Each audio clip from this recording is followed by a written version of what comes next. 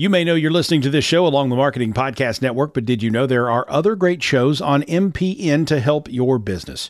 Christy Heiler hosts a fantastic podcast called Own It. Christy, tell us more about the show. Own It is all about celebrating women and non-binary advertising agency owners. We talk about buying out of the Boys Club of Advertising because less than 1% of ad agencies are owned by women. And where can people subscribe? You can find the podcast at untilyouownit.com. We're also on the Marketing Podcast Network at marketingpodcast.net. And of course, you can subscribe wherever you get your podcasts. You heard her. Go subscribe. Welcome to the Snippets of Genius podcast. I'm your hostess, Caroline Kay, business and success coach, and I'm delighted to be back with series 2.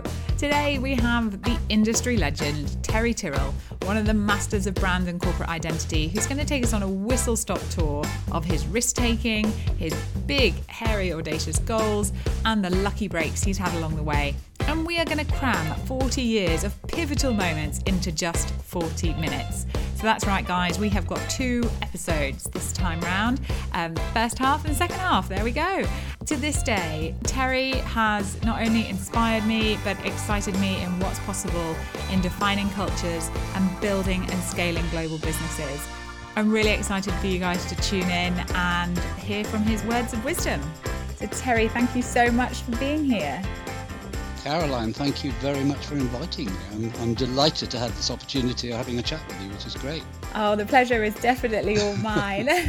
Tell the listeners just a little bit about how you really do drive the power of brands. What has been happening in those 40 years? Well, that's, my life started when I left art school as a graphic designer. I was a graphic designer, and I started my career, if I can call it that, with actually an amazing guy, F.H.K. Henrion. His first name was Henri, but it's quite hard to say Henri Henrion, so it's Mr. Henrion. And he was the sort of father of what we later call corporate identity. Okay. And I was actually privileged to really have, I guess, the postgraduate training with him. He's an incredible guy. So when you say he was the father, how did he get that name, or how did he become known that way? Well, he was a Polish Jew that left Poland at the beginning of the war and set up in the UK as a commercial artist. I mean, there were no such things then as designers. He was a commercial artist, and he would do posters for different types of organizations, one-off posters, a work of art that would then be printed and become a piece of commercial art for that company or that organization. So that's how he started up. But then companies started to approach him and say, look, what can you do for us? And gradually he started to develop a system. And that's really where, what we now call corporate identity, branding for companies started. And I was lucky enough to work on some amazing organizations like, believe it or not, before British Airways, BEA, British European Airways. We worked on that. Tate and Lyle, the sugar people, Volkswagen. We redesigned the Volkswagen logo. It was an incredible sort of introduction to that world. And that's where I met the guy who was eventually going to be my business partner, a fellow called Sam Sampson, because he was also a graphic designer. We both worked with Henrion, and I was there for about 4 years. He was there for about 5 years. We went our separate ways. And then one day he called me up and said, Terry, there's an advertising agency who've just won this big account, and they need somebody in there as graphic designers to actually help them work on it. And, maybe the agency would like to set us up in business. And surprise, surprise, they did. And they gave us a back room in their agency in Old Burlington Street in Mayfair. Literally, it was next to the kitchen and next to the toilet. So we had this tiny room. Just prime location. Yeah, exactly. Just the two of us. And the project that the agency were working on, they'd won the account for what was going to become British Gas. But actually, it was at a time, and I'm talking 1976, so a long time ago, right? Mm-hmm. This is when all the regional gas companies in the UK were coming together under one umbrella called British Gas Corporation. So one organization and 40 different regional gas companies. And we got the job of designing and creating the original brand for British Gas. The advertising agency did the advertising, and that's what got us going. And we were very cautious. We worked incredibly hard, night and day, just the two of us. And eventually we hired another designer, so we were up to 3.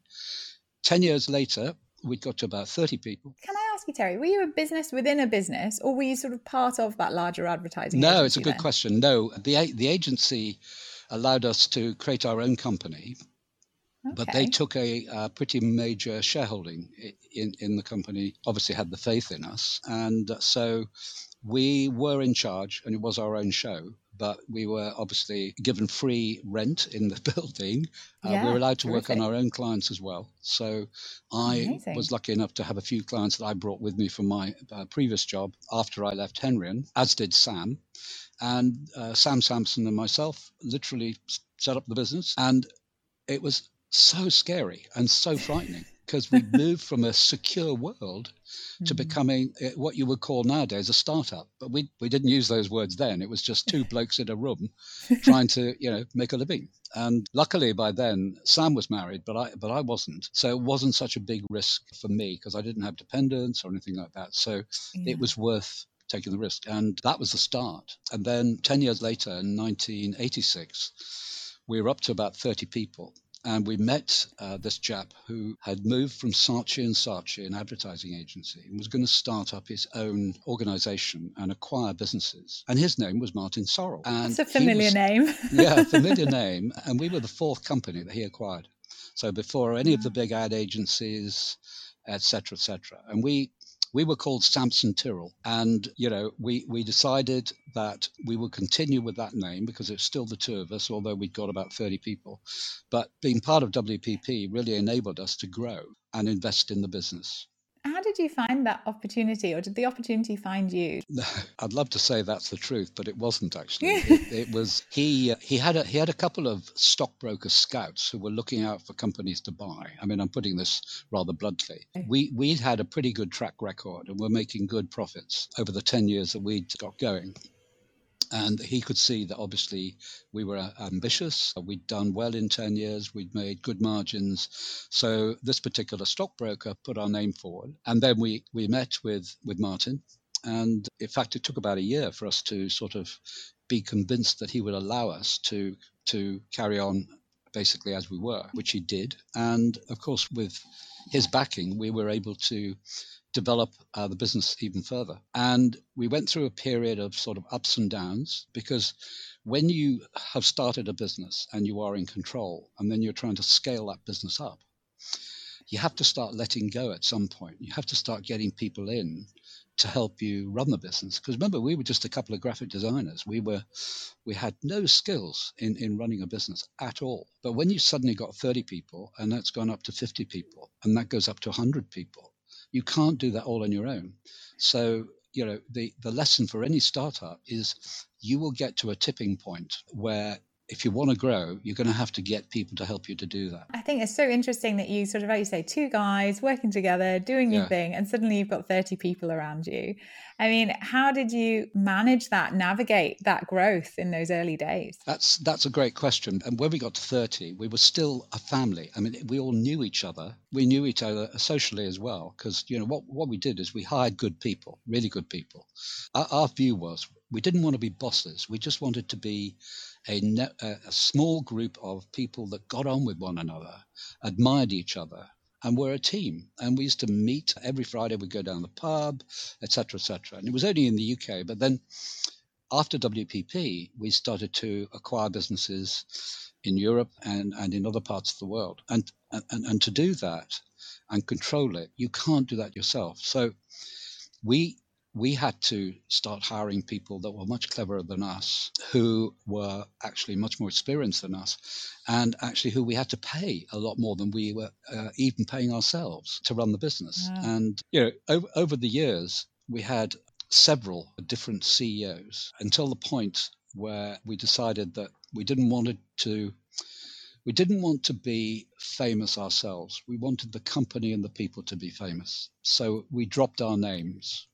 We did. Wow, that's a big decision there. And did it take a lot of work to build up to that, or did it feel kind of more of a natural next step for you?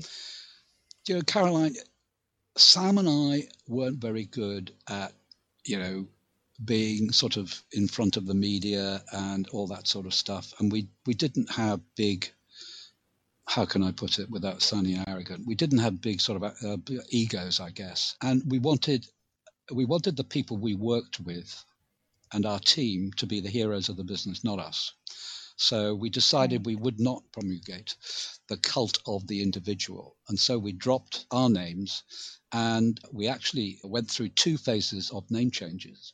One was after we dropped Samson Tool, we became Enterprise IG, which sounds a bit like a car company. And the story behind that is ridiculous, because we were teaming up with some people in the States, another agency that was part of WPP, to do a big pitch. And we had to appear to be joined up. We'd hardly met these other people. Okay. So we decided that we would do some business cards with this name on it, Enterprise IG, because it sort of sounded, enterprising. And it was just an awful piece of branding, to be honest. But we pitched for this big job. We didn't get it because it was obvious we hardly knew each other. But we went on to join up after that and become one organization with these guys in the States. And soon after that, a few years after that, we decided that we wanted to be, up there in the top of the alphabet. And we wanted, if we could, to have the word brand in our name. And we found out that WPP had a dormant company, a company they'd acquired, that was called Brand Union. And that was run by a couple of great guys who eventually became part of our organization, Glenn Tutzel and Dave Brown, and they integrated into our business amazingly. And we were allowed to take on the name Brand Union. And, that, I guess, became a lot easier for us because we had brand in our name. As opposed to, you got your wish. Put that intention exactly, out there. We got our wish. We were able from that point to grow to a point where we became something like 500 people in 23 offices around the world. I became chairman. I mean, that is just a huge story of scaling and, going global and integrating with other businesses. There's so much that's happened there. And one of the things I picked up on right at the beginning was how you talked about how you wanted to grow that business in those early days, working with like-minded people you respected, admired, and bringing them together and all going down the pub on Friday and having a nice time and enjoying the journey and the ride. And that so connects with how I feel about building my own business. Many entrepreneurs do. They don't want to have that big corporate machine, but lo and behold, build something brilliant at the beginning. It can scale and become part of one of the biggest global advertising agencies in the world. And I suppose the question is, how did you stay on track in terms of building a great business and really building one that meant to you what it is to build a great business? Everybody has a lucky break. And we were lucky enough to have some great breaks in terms of the clients we work for, because at the end of the day, your clients actually become the things that you become famous for.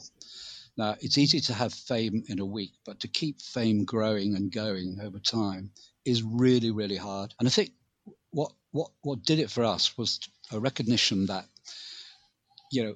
if we could try and build an organization that had people in it that all admired one another and inspired one another. I mean, I'm not very good at inspiring, nor was Sam. I don't like the word very much because it sounds like, follow me to the top of the hill, and get behind me, guys. Well, that's not how we did it. We did it by nurturing people, caring for people deeply, and building a culture through our values. And our values were very simple, and they were the values that actually led us forward. And they were gutsy, grounded, and curious. And we would hire people that were gutsy, grounded, and curious. And that's sort of how we did it. And we sort of knew when we met somebody who was good at what they did, and normally they were actually better than us, if I have to say. I mean, I thought I was a good designer, but when I met some of the people who eventually joined us, they were a hell of a lot better than me, or dare I say Sam as well. And that's really what we did. We made them the heroes of our business. I was quite good with clients, and so I would try and build strong relationships with clients, but we relied heavily, obviously, on the people. And we built a strong culture. And, I do quite a lot of work now helping organizations go through brand-led culture change. And what I've learned is that strong cultures equal strong businesses. I mean, there's a lot of data out there that shows that. So, my advice to anybody who's trying to sort of build a business, build the culture first. Start from the inside and work out. Don't work from the outside in. And that's brilliant advice. Well, Terry. I love that. There's two guys I really admired who wrote a book back in 1994 or 74, actually, I think it was, called Built to Last. And it was a book written by two Stanford professors, Collins and Porras, and they examined companies that had survived the ups and downs of time. And what they found was these companies, which were massively successful, when compared with others that didn't make it, they had a deep-rooted belief system, and they had what they call BHAGs. Now, I didn't know what a BHAG was, but I think I know. You know what it is. Well, everybody knows because it's famous. But, they had big, hairy, audacious goals, and they were prepared to take risks. And we sort of were. I was naturally curious, but I was quite risk averse. Sam was not risk averse and we're prepared to actually do things differently. And indeed, some of the people that came on board to run our businesses, people like Dave Allen and John Mathers and Patrick Smith, that were all CEOs in their time with us, they took those risks for us as well. Yeah. I mean, I'll never forget, one of the hairiest things I ever did was when we were just beginning to get known, we said to each other, what can we do to really get our name out there, right? How can we compete with those big agencies? So what we did, we took advertising space in The Economist and in all the leading European in-flight magazines. Can you imagine this? A brand agency we spent a fortune on this. And the ad said, don't waste your money on corporate identity. Now, for a brand agency to say, I think it got people to ask the question, what's this all about? Why would they say that? Why would they say that? And in the corner of the ad, this is going back before the days of digital, you could cut a coupon out. And if you sent the coupon off, you got a book in the post. And the book was all about why you should invest in corporate identity, of course. But we were getting 250 coupons a week from people who'd read The Economist, who obviously the potential clients we wanted to speak to, and who were reading in-flight magazines and traveling around the world. And we made so much new business out of that. And it was one of the riskiest financially things that we ever did. But it just shows you, if you will take that sort of risk, if you're bold enough to take those sorts of risks, it will pay dividends for you. Although it's pretty scary when it's your money and your company that's trying to do it.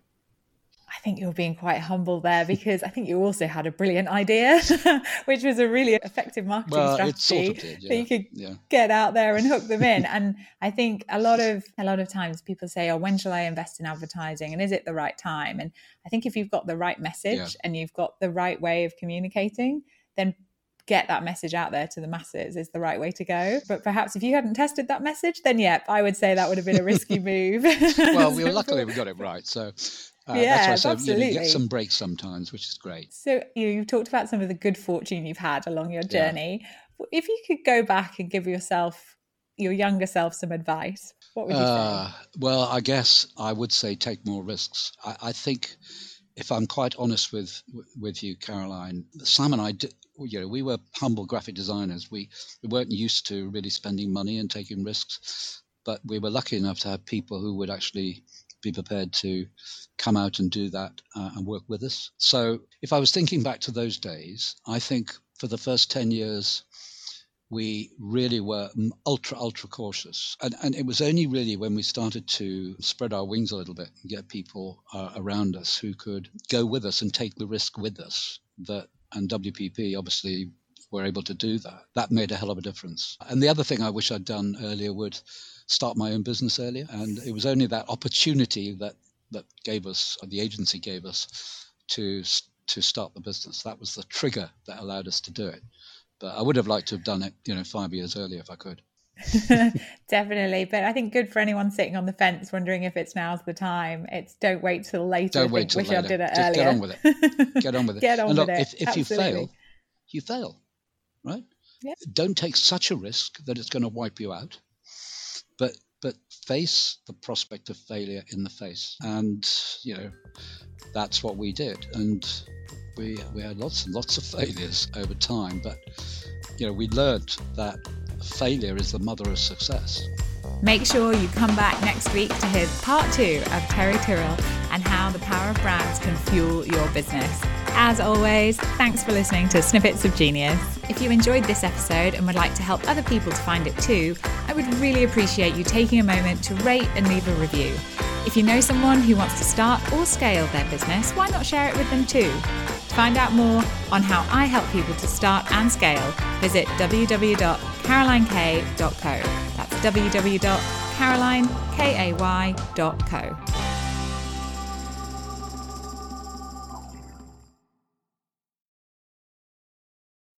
This podcast is heard along the Marketing Podcast Network. For more great marketing podcasts, visit marketingpodcasts.net.